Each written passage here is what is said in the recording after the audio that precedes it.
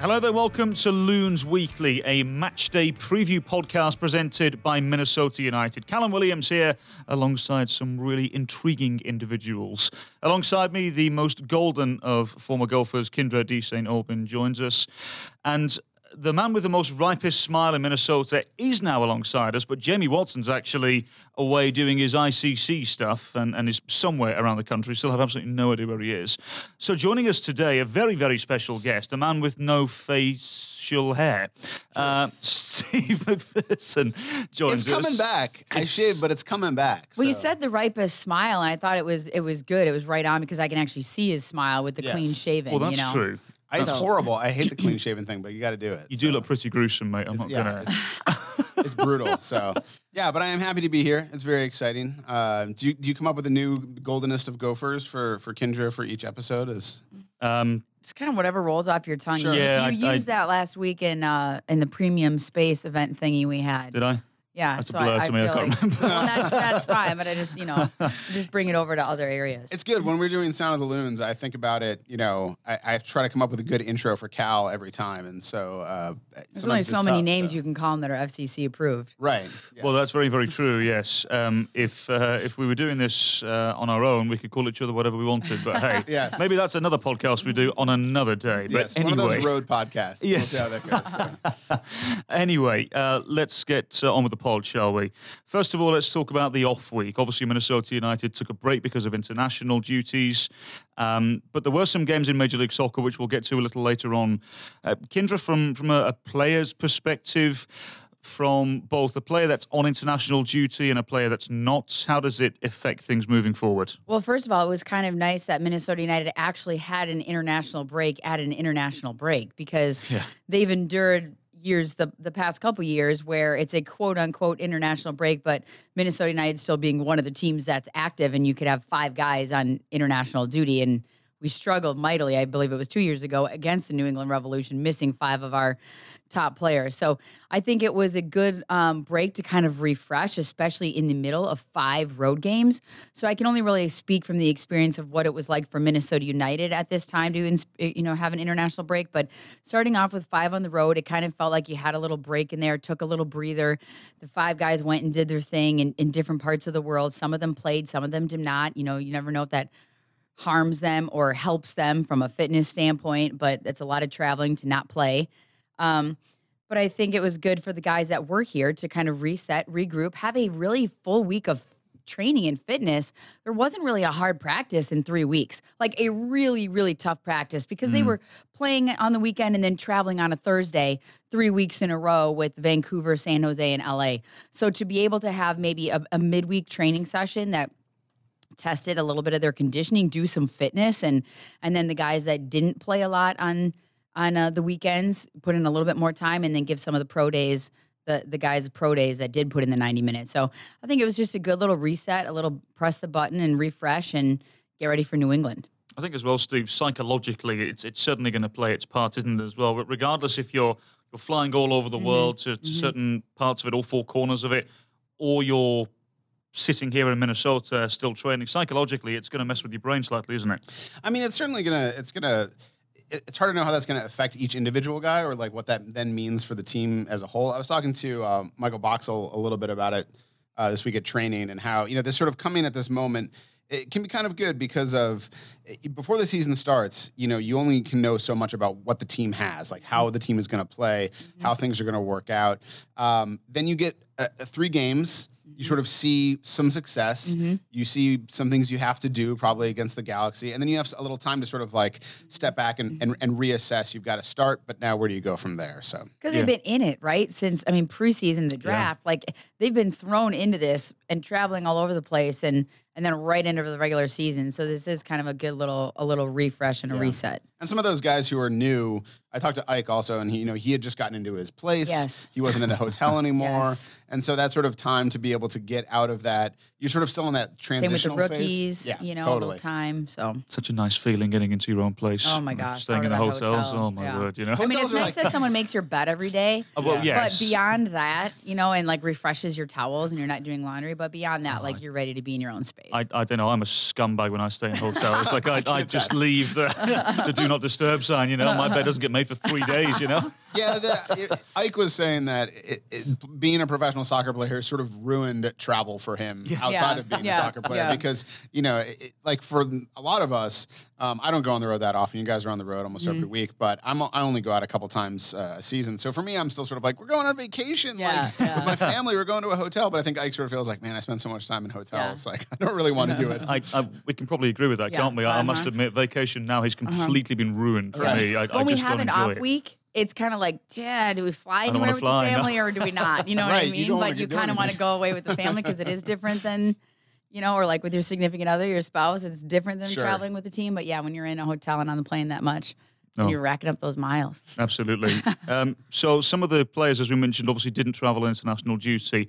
There was a behind closed doors sort of scrimmage against Forward Madison, our USL affiliates, which Minnesota United ended up winning Kindra 1-0. Ethan Finley scored from the penalty spot. A good workout for many who needed it. They needed 90 minutes in a full field 11v11 match. I mean, still unable to get outside yet due to the weather and the conditions, but still being able to play that full field 11v11. I thought, I think we were both really impressed with Forward Madison. I thought that they looked very good and very organized. And so it was a good test for the Minnesota United side. And for those guys just to get some time and, new guys like Lawrence Olam to be thrown in a game type situation, not just in a training small sided game. And see Ethan Finley in full form and Abu Dinladi and going up against somebody else, not just against your teammates in training. So, I think there were some bright spots, but not enough bright spots for me in that offensive third and attacking again. But that's also a group that doesn't play together all the time. And, it's, good to get the 90 minutes, good to get the game fitness, good to get all that. And but maybe not as dominant a performance as I would have hoped from Minnesota United. Absolutely. Lots of players, as we mentioned, on international duty. Let's run through the list quickly. Rasmus Schüller was away with Finland. Roman Metanel was away with Madagascar. Francisco Calvo with Costa Rica. Jan Gregus with Slovakia. Romario Ibarra as well away with Ecuador. He played 45 minutes against Honduras the other night, but prior to that, Kindra, he went 71 minutes against the United States. So whilst we're on the subjects of the U.S. men's national team, what did you take away from the two friendlies? Well, first of all, two very different games, in my opinion. I mean, Ecuador barely ever crossed the halfway line. I mean, they were kind of content to sit in and didn't look threatening at all offensively. So the United States had a different challenge in that match to try to break someone down that's bunkering in, which is a good challenge for, I think, them to face because you may face that in CONCACAF or in some other matchups where, somebody might sit in a little bit and feel things out. So nothing earth-shattering in that performance to me from the United States, but just a different challenge for them to try to break that down. And then Chile, I thought, was a really fun game. Yeah. I thought they came out, high pressing, firing all cylinders, going after the United States. So I love Greg Berhalter at the half. He was like, I'm excited about this challenge. You don't normally hear a coach say that. You go into a half, into a locker room, but he was excited about trying to figure that out, the prospect of trying to figure this out and how you're going to fix things and break this down in the second half. And it's always a little different for me, too, in friendlies because there's unlimited substitutions, essentially. So we're not seeing exactly what we would see if Greg Berhalter had to deal with a game that was counting and how he's going to manage that game with only 3 substitutions. But you're also understanding they're trying to see new players and see new faces and see how, players are being brought in and the intensity of that match. It was really fun, the Chile game. The Ecuador game was pretty boring to me, but like I heard you say it at training this morning, and I agree with you. I thought Michael Bradley was fantastic, especially in that Chile game, and he's been ripped on for quite a few years now. And I like him when he's a little bit higher up the field and he can distribute and kind of ping those balls over and split the defense and hit diagonal balls in and create the attack and less of the defending. And so we'll see with Berhalter and what that brings for the summer and for Gold Cup. But it's a very important couple friendlies for them. Absolutely. And I'm always a believer that if Michael Bradley has somebody alongside him who can do a lot of the running for him and the protecting for him, he's actually okay with the amount of space that he gains there. Yep. Christian Roldan did that for him. Which is why he looked exhausted in the second half. I mean, Roldan looked so tired tracking back on one of the turnovers in the second half. I And felt then he asked almost him to bad. play out wide. Yes, I know you texted me that. I was like, oh man, poor guy. But I agree with you. Like when Bradley has the freedom and he's not tired because he's doing so much chasing in midfield, I think he can still do really well to distribute and pick out a pass and find the space in the wide areas. One player, Steve, that a lot of people were saying that should play alongside Michael Bradley is Tyler Adams. I was really, really intrigued to see what the US did against Ecuador compared to what they did against Chile. I think Berhalter saw the opportunity against Ecuador to play Tyler Adams in this new role as a right back, but in transition operating as a central midfielder. I've only seen it a couple of times across world football. I think it was Manchester City and Pep Guardiola who first did it a year or so ago, and then Peter Vermees tried it with the fullbacks, ironically against Minnesota United as well. Do you remember the game last year where Graham Zusi and Sestanovic pinched in so much and then they had multiple efforts on goal? And had it not have been for a good game from Bobby Shuttleworth, Minnesota could very well have been embarrassed. But I'm intrigued to see moving forward what they do with this Tyler Adams thing, because you can play it against a certain opposition. Exactly. But I wonder if it's a World Cup qualifier and it's on the roads to Costa Rica or Honduras. I wonder if that's the route that they'll go down. Yeah, it's interesting to see to me, just because I enjoy, in sports in general, just as you begin to see, there's a lot of received wisdom that go into all kinds of sports. You saw it with things like, you see it a lot in football, American football, because traditionally it's been a very conservative kind of sport. There was no going for it on fourth down for a long time.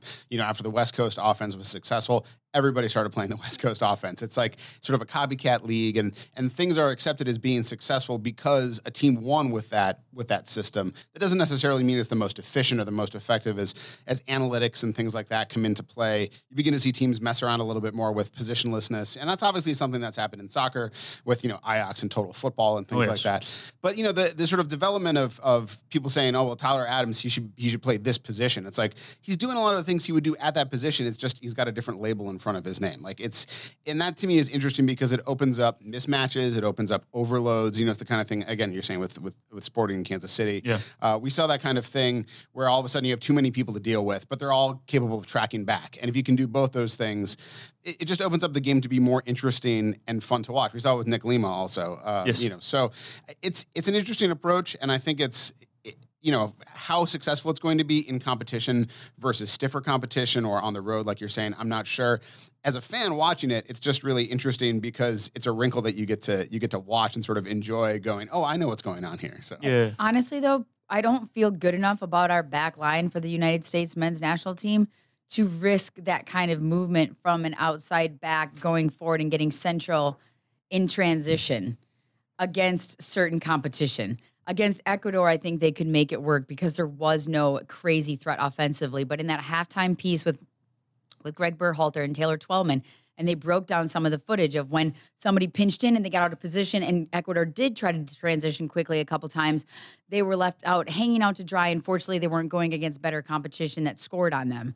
So I think Berhalter would have to pick his moments in his opposition of who he does that against, because the back line for the men's national team has kind of been a sore spot, a weak spot for a bit now. So until they kind of figure that out, I think he would have to use it wisely. Well, I wonder as well, is this another possibility moving forward, guys, as well? If you have the two fullbacks moving into the centre of the midfield, if Bradley or whoever is playing at the holding midfielder role drops and you have that solidity of the three-man backline, because we saw it, didn't we, against Ecuador, where Adams moved into the central midfield and Ream tucked in, so then you had the three backline. Yep. I wonder if this is something that we'll see moving forward. And also as well, I thought it was interesting that when DeAndre Yedlin was announced as the right back playing for the United States against Chile, everybody thought there's no way he's going to play this role. And he didn't. He played a traditional, more modern day fullback. But the one thing more than anything, I think, is it shows, Kyndra, that Berhalter has an abundance of options moving forward, and the United States haven't had that luxury for some time. No, I think the flexibility tactically that Berhalter is sorting through right now, I think that is something that we haven't seen in quite some time from this team, and the willingness to move players around to different positions. Well, you're also not in a World Cup qualifying year yet, so I think there is a little bit of flexibility there. I mean, yes, you've got the Gold Cup coming up this summer, which is a huge deal, which is a big deal, but he has a little time to play in these kind of friendlies and in the January friendlies when you only had MLS guys essentially and no international guys, to try to move these pieces around and have some tactical flexibility, bringing in these young guys that are willing and have grown up in these systems where you are positionless to a certain degree. I mean, think about how many years ago the outside backs never even got forward. Right. You know what I mean? Like there was a time where if you were an outside back, you stayed home and it was a flat four or, I mean, God forbid we talk about stoppers and sweepers. And I never went for it. Right. So that's unheard they put me of. there because I would do the least damage. Right, exactly. Yeah, you just stay home. So, I mean, this group of young players that are coming through now and that Berhalter is calling upon are used to having to be in multiple roles in different positions, and they're more technical in other areas of the field. It's not like, oh, he's a center back, he's just going to boot the ball. Like it's just a different animal, and I think that's something he can do with these young players. This is why my game never succeeded in the modern day. Was that your tactic, was it? Boot the ball and tackle guys. Yeah, So you were the first person picked in kickball too then. Yeah.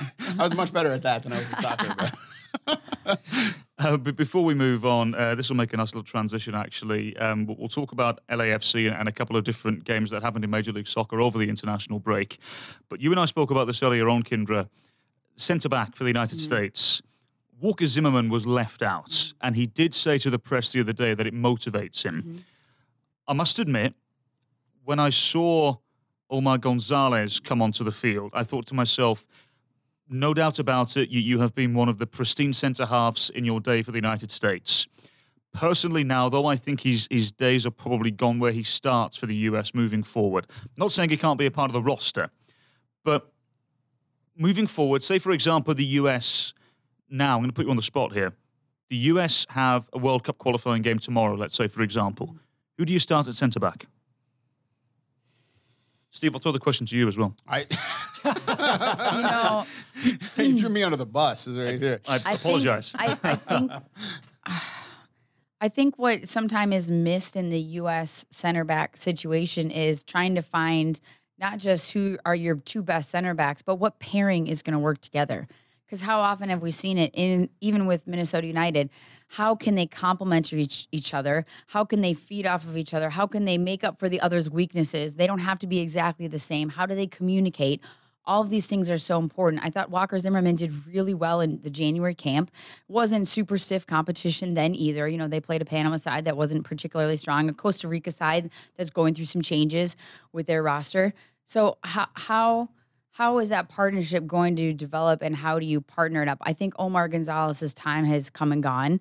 I didn't even think he was that great the last cycle. I know he's played well in Mexico and he's done some good things there, but I also listened to Walker Zimmerman say that he needed to be, he was disappointed that he didn't get called in for this camp, and Berhalter had let him know ahead of time that he was looking at some other guys. But ultimately, I don't think it's just about who are the two best. It's who is going to work well together and complement each other. And I have a hard time trying to figure out who that is, because I feel like it's been a sore spot for a while now. I mean, you need athleticism, you need speed. I mean, look at the attacking players on these other countries and what they're going to do and what they're capable of. And I just think, there's a few options. We talked about other players. I mean, you mentioned Tim Ream as just, looking out, kind of outplayed and out of his sorts. But, Matt Miazga, Walker Zimmerman, Omar Gonzalez, I think, needs to move on. But what are your other options? Do we go from the pool of MLS, because there are some really good American center backs in this pool now? I mean, I don't even know. You look around this country and you're like, my goodness, there's got to be better options.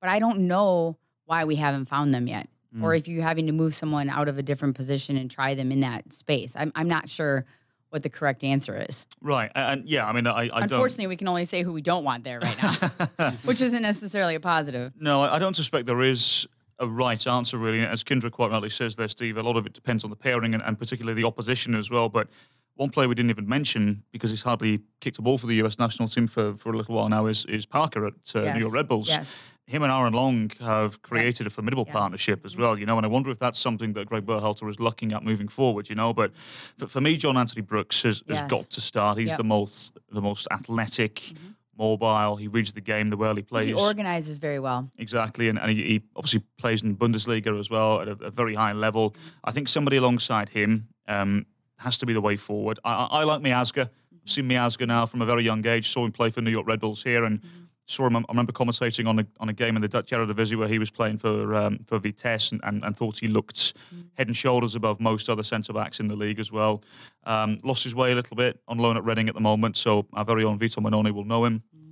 But I'm intrigued to see what his next step is moving forward. But Steve, where do you stand on this? What would you like to see moving forward? Yeah, I don't think I think my knowledge of the U.S. men's national team backline is not as deep as it should be. Like I'm I've watched a bunch of games. I haven't gotten to see guys like John Brooks that much.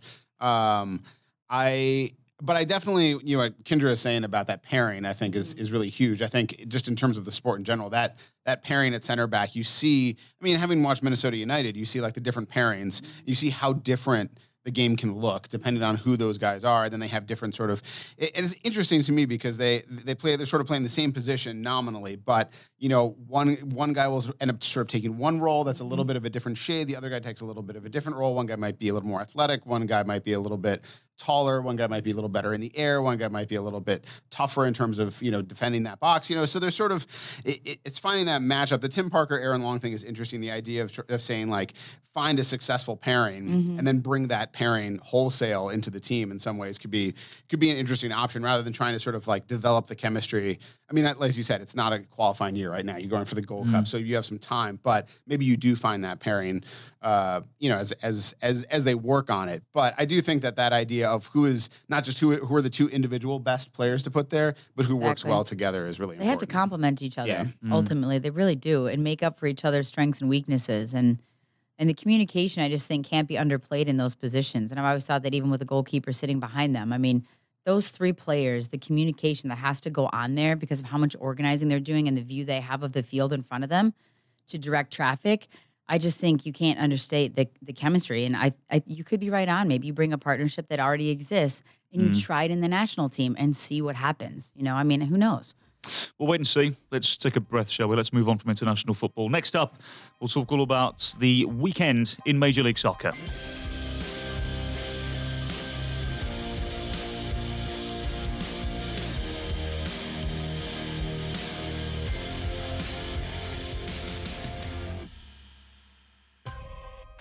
Welcome back to Loons Weekly. Callum Williams alongside Kyndra de St. Aubin and Steve McPherson. Right, let's talk about Major League Soccer, shall we? As we mentioned in the first segment of the show, all about international football. The United States very, very busy, of course.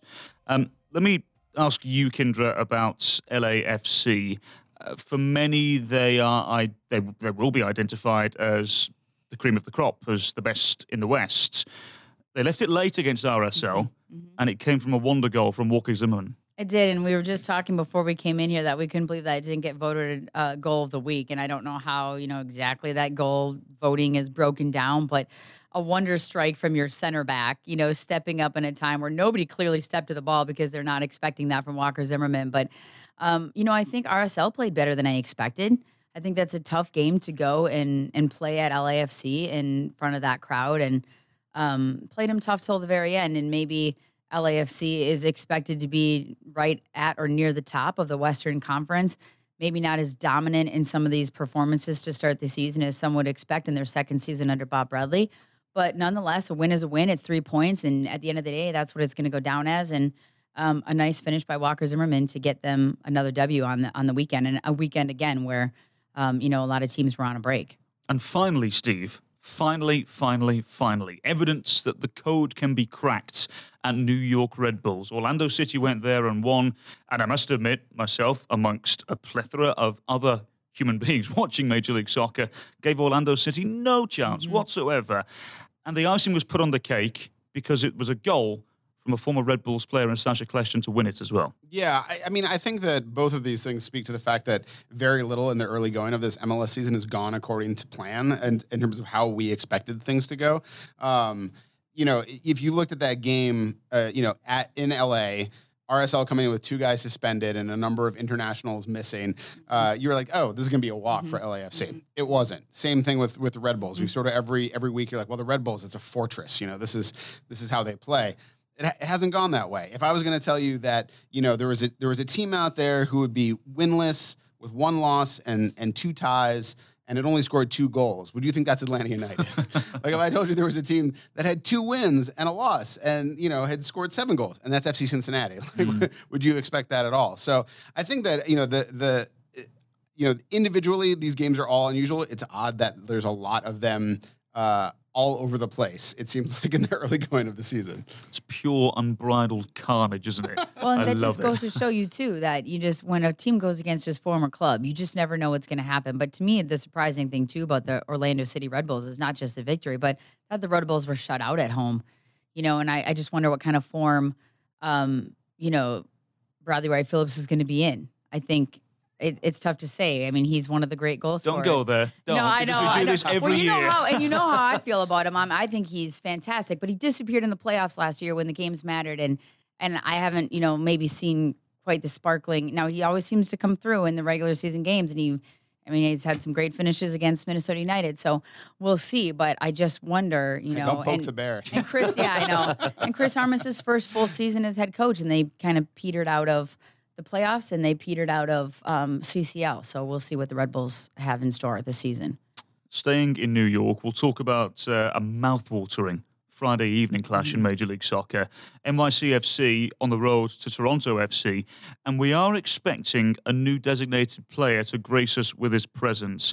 Pozuelo, the Spanish midfielder who's come across from Genk, the best team in Belgium. He's been identified as the best player to play in Belgium.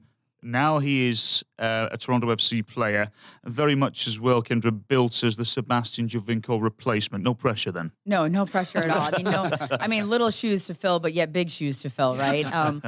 But he seems ready to go. I mean, they had the press conference from the other day. He said he's fit and ready to play on Friday, and I'm sure there's no better place for him to go and try to debut against NYCFC. It's kind of their sort of cross-the-border rival.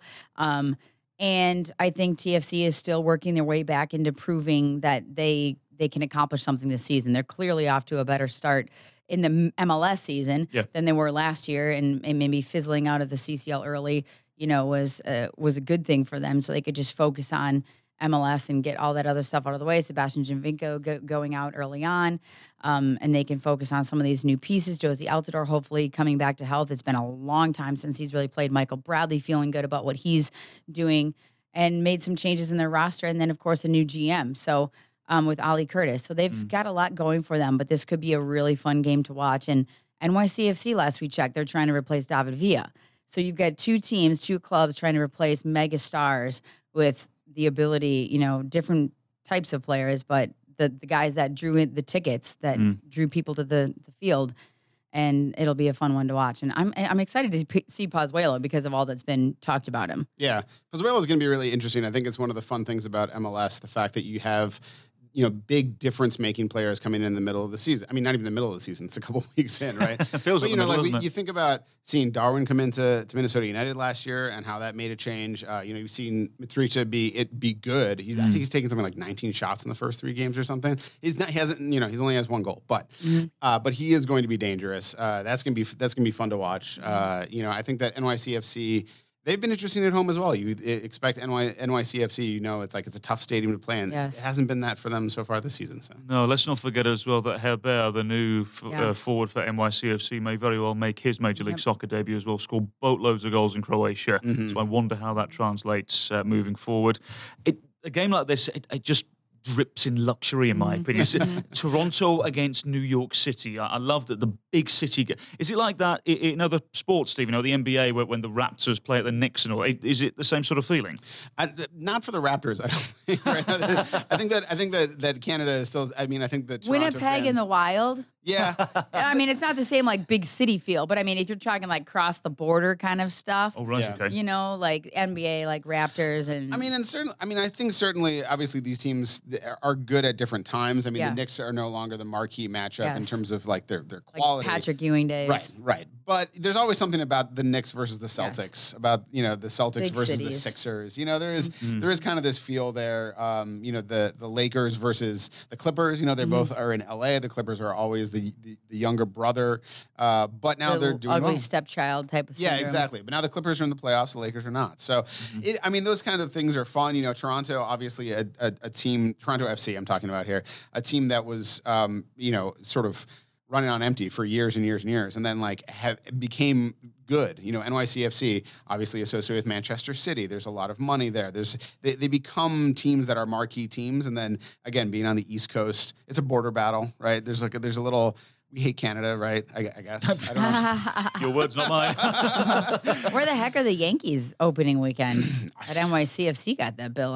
I just was thinking about that playing in Yankee Stadium. I'm not sure how the Yankees feel about that. Usually they kind of own that space, but it's a new era. Yeah, Soccer. Yeah. Producer Morgan can find out for us, I'm sure. I know what we'll be doing Friday night after training. Oh, yes, absolutely. Watching yes. that match somewhere. Can't wait for that. Forgive my my obvious naivety of the NBA there. I just have no idea who's good and whatnot. Whereas I know you do. Toronto is very good. They're just constantly... When they had Chris Bosh 10 years ago. Well, and they have Kawhi Leonard now. They're doing very well. They were always dogged by LeBron in the Eastern Conference and sort of had a complex about this. They were the 1 seed, and they still lost to LeBron. So LeBron is out of the Eastern Conference now, and Toronto has always been very good, but they have kind of that chip on their shoulder always as being, they're the only Canadian NBA team, you know, now that a long time ago, the Vancouver Grizzlies moved to Memphis. So, you know, they just have that sort of chip on their shoulder. Okay, I just can't believe they've not been punished yet for the amount of handballs that occur throughout the game, but never mind. Anyway, next up on our Loons Weekly podcast, we concentrate on Minnesota United away to New England Revolution.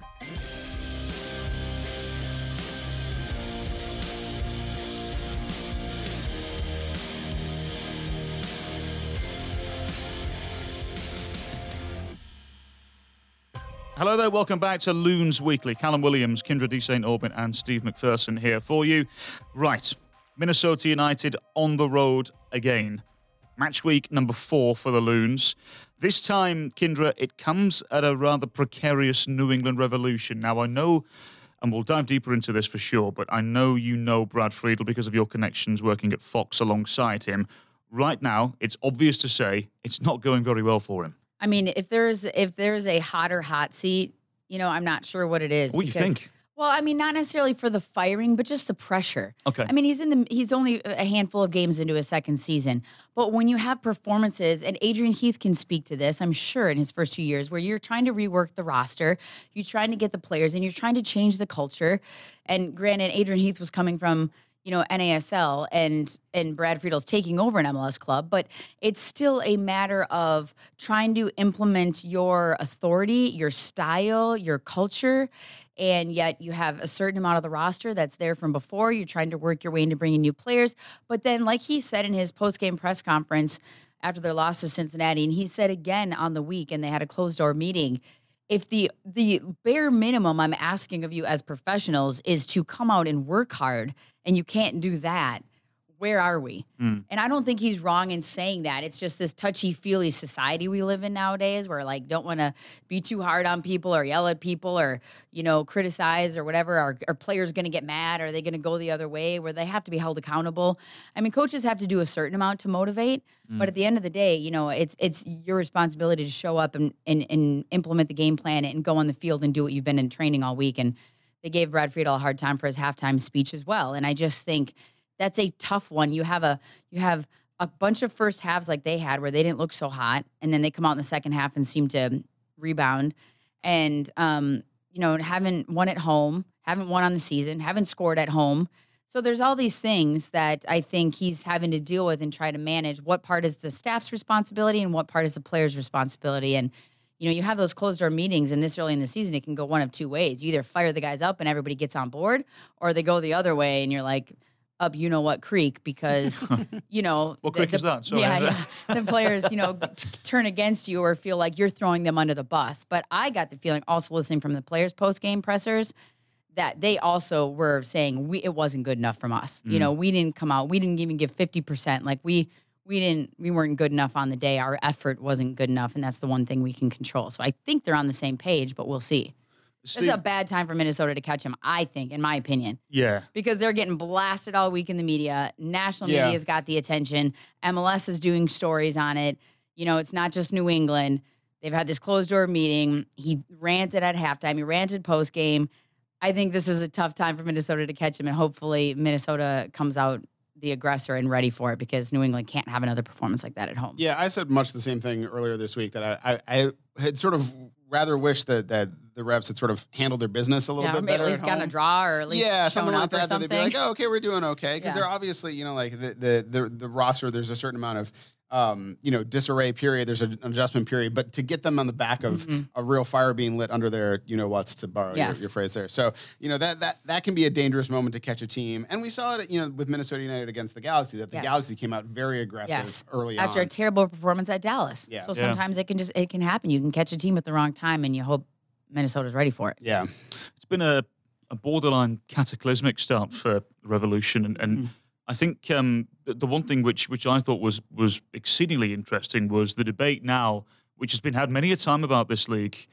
Is there enough pressure on the players that play in this league, and particularly those that aren't doing so well? Because Brad Friedel pointed out there's no relegation, and there's no punishment for finishing bottom of the league and whatnot. And you and I were talking about this. You get rewarded with the draft pick. Well, correct, yeah, which is complete and utter nonsense in my opinion. I understand the need for parity and everything, but you know, that's another debate for another day. But for me, Kyndra, there has to be something where you are punished for finishing bottom of the East or bottom of the West. Now, I don't know what that punishment is, whether it's a points deduction or for next season or something. I don't know. But there's got to be something, because Brad Friedel, at the end of the day, is right, isn't he? 100%. I mean, and we talked about this a couple times since his rant post-game, and then also we talked about it at training.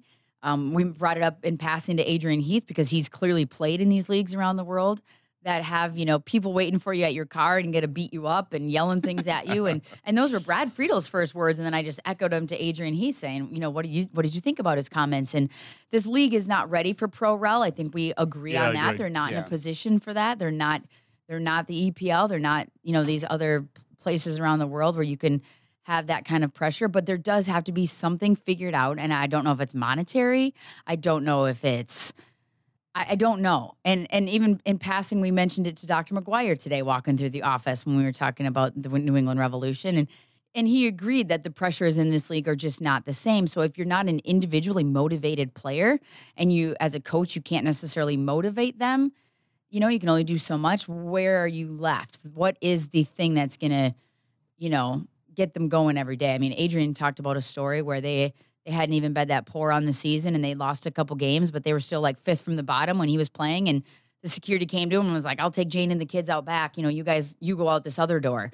And he was like, what? We're not even that bad. Like, what's going on? But it's just a different animal. And I don't know, you've grown up with those leagues. What's the answer here? I don't know if you have an equivalent. No, I don't know what the answer is. I agree that this league, it's not that this league isn't ready for pro rel. And I say this with all due respect, I don't think the likes of USL are ready for a promotion to Major League Soccer as well. And look, if I was wrong there, I'd happily put my hands up, and I'm sure there are certain incidences that were ready. You look at Cincinnati, for example, they were clearly ready, but it's one of a handful of teams, you know, and I hope that changes one day. I really, really do. But at the moment, I just don't think it's quite ready.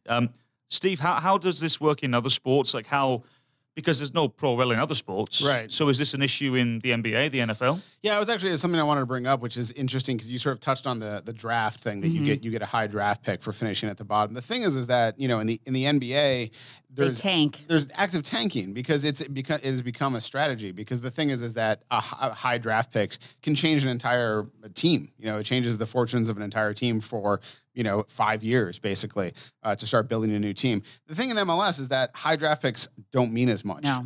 And so you have 11 players on the field too. Yeah. Like if they're the starter and a 5 on the NBA floor. Yeah, each player doesn't make as much of a difference. And then furthermore, just in terms of the way the super draft is, you're just not usually getting more than even those players who are the best players you get are not always difference makers up at the top, you know. So it's almost like, you know, an NBA team is like, we're not doing well. Well, we just got to pull the plug, right? In MLS, it's sort of, I think it can be sort of even more apathetic than that because you're not even like, well, let's go for that top draft pick. Like a lot of teams beg out of the second round of the MLS draft, you know, like we were all on the phone for it. It's like, they're just like, oh, well, you know, we're not going to use these people. They're all passing. So, you know, so it's like the consequences even there. You don't even get a real big benefit.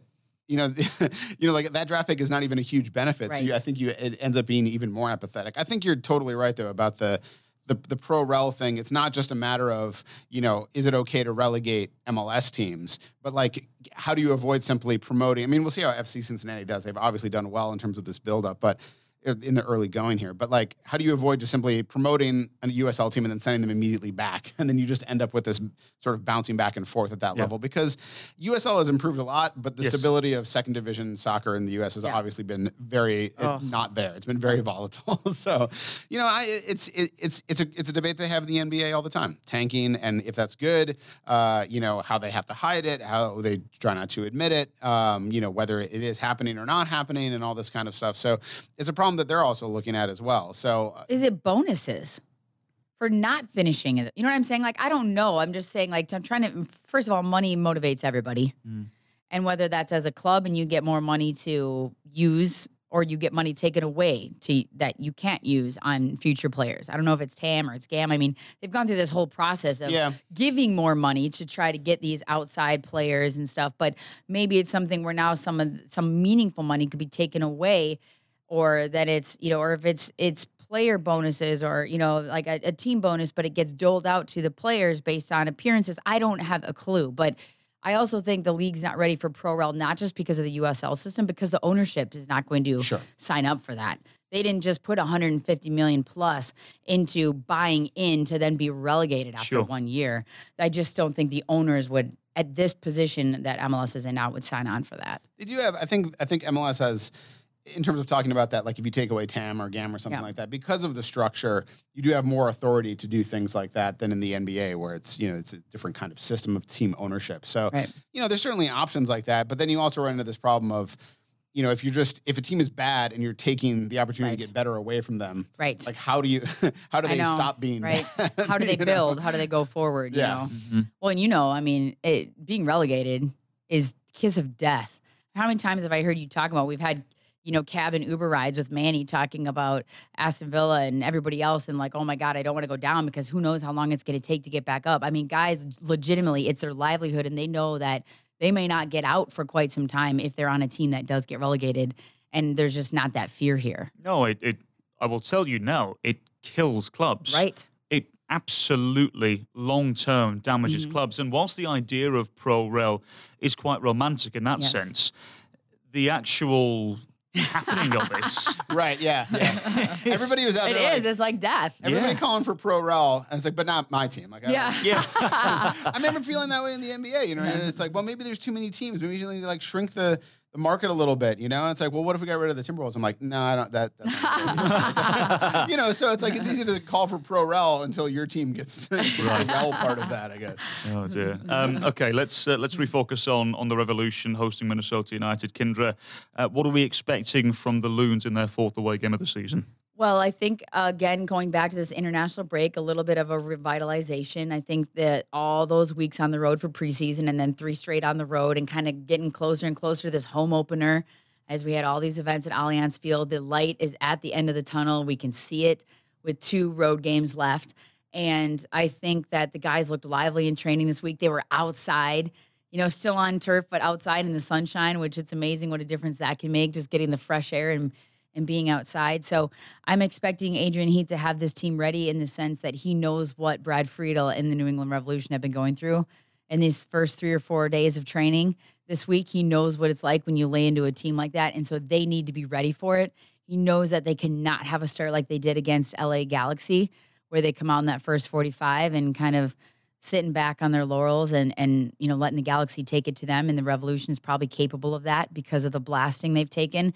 So I think that tactically he may change a little bit. There may be some tweaks in the lineup based on international duty, who comes back healthy, who doesn't, what kind of look he wants to go for on the road. You know, we tried with speed up top with Romario in the first few games, and Romario's just come back from his international duty, so maybe you change something up with the look there on the wings. You know, it was noted today that Rasmus Schuler took a bit of a knock, so he's a game time decision on Saturday. So I think that this gives him an opportunity and you know, to kind of hit the refresh button and make some changes if he would like. And I just hope that this doesn't become a quote-unquote trap game because of just, you think, oh, New England's not looking so hot. Right. But also they're going to be firing all cylinders because they've been put on notice, basically. Interesting thing as well, if you look at the Revolution schedule as well, Steve, next up for them after this is Columbus Crew away, which is difficult at the moment because of the way Caleb Porter has got them playing at home. Then they host Atlanta United and New York Red Bulls.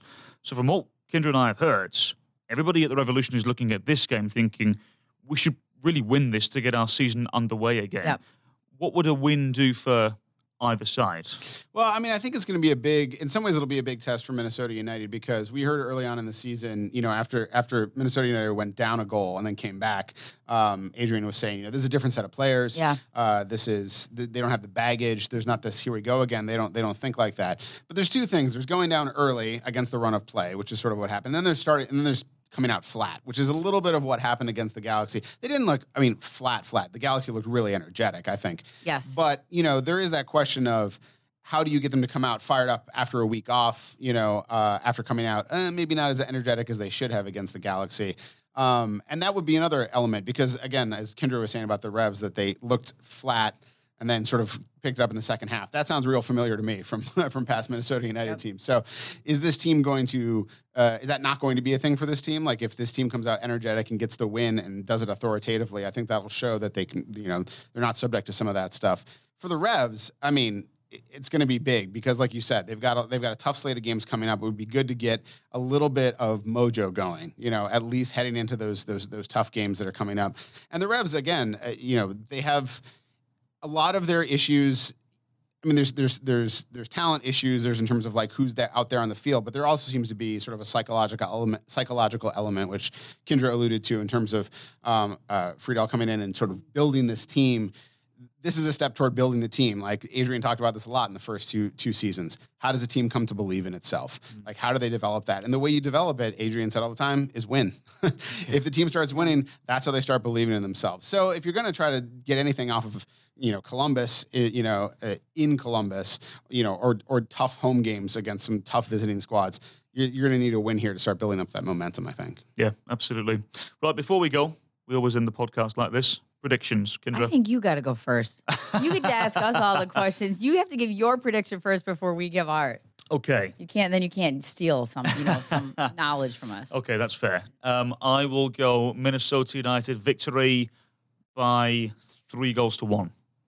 Okay. You? I'm going to go 2-1. I do think the Revs finally score at home. Mm-hmm. It'd be nice to get Vito another shutout, but I think the Revs finally put one away at home. They'll be itching for that. And you got Teal Bunbury playing against Minnesota. There's always a little fire there, even though it's in New England.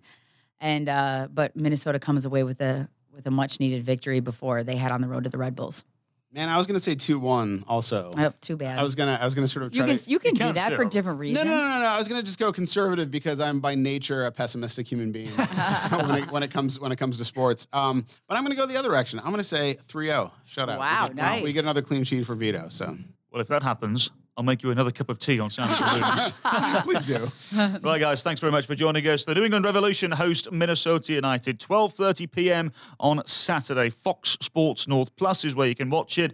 You can listen to the match on Score North. For all the latest on Minnesota United, Allianz Field, and more, make sure you download the MNU FC app. Thanks for joining us. You've been listening to a Minnesota United production.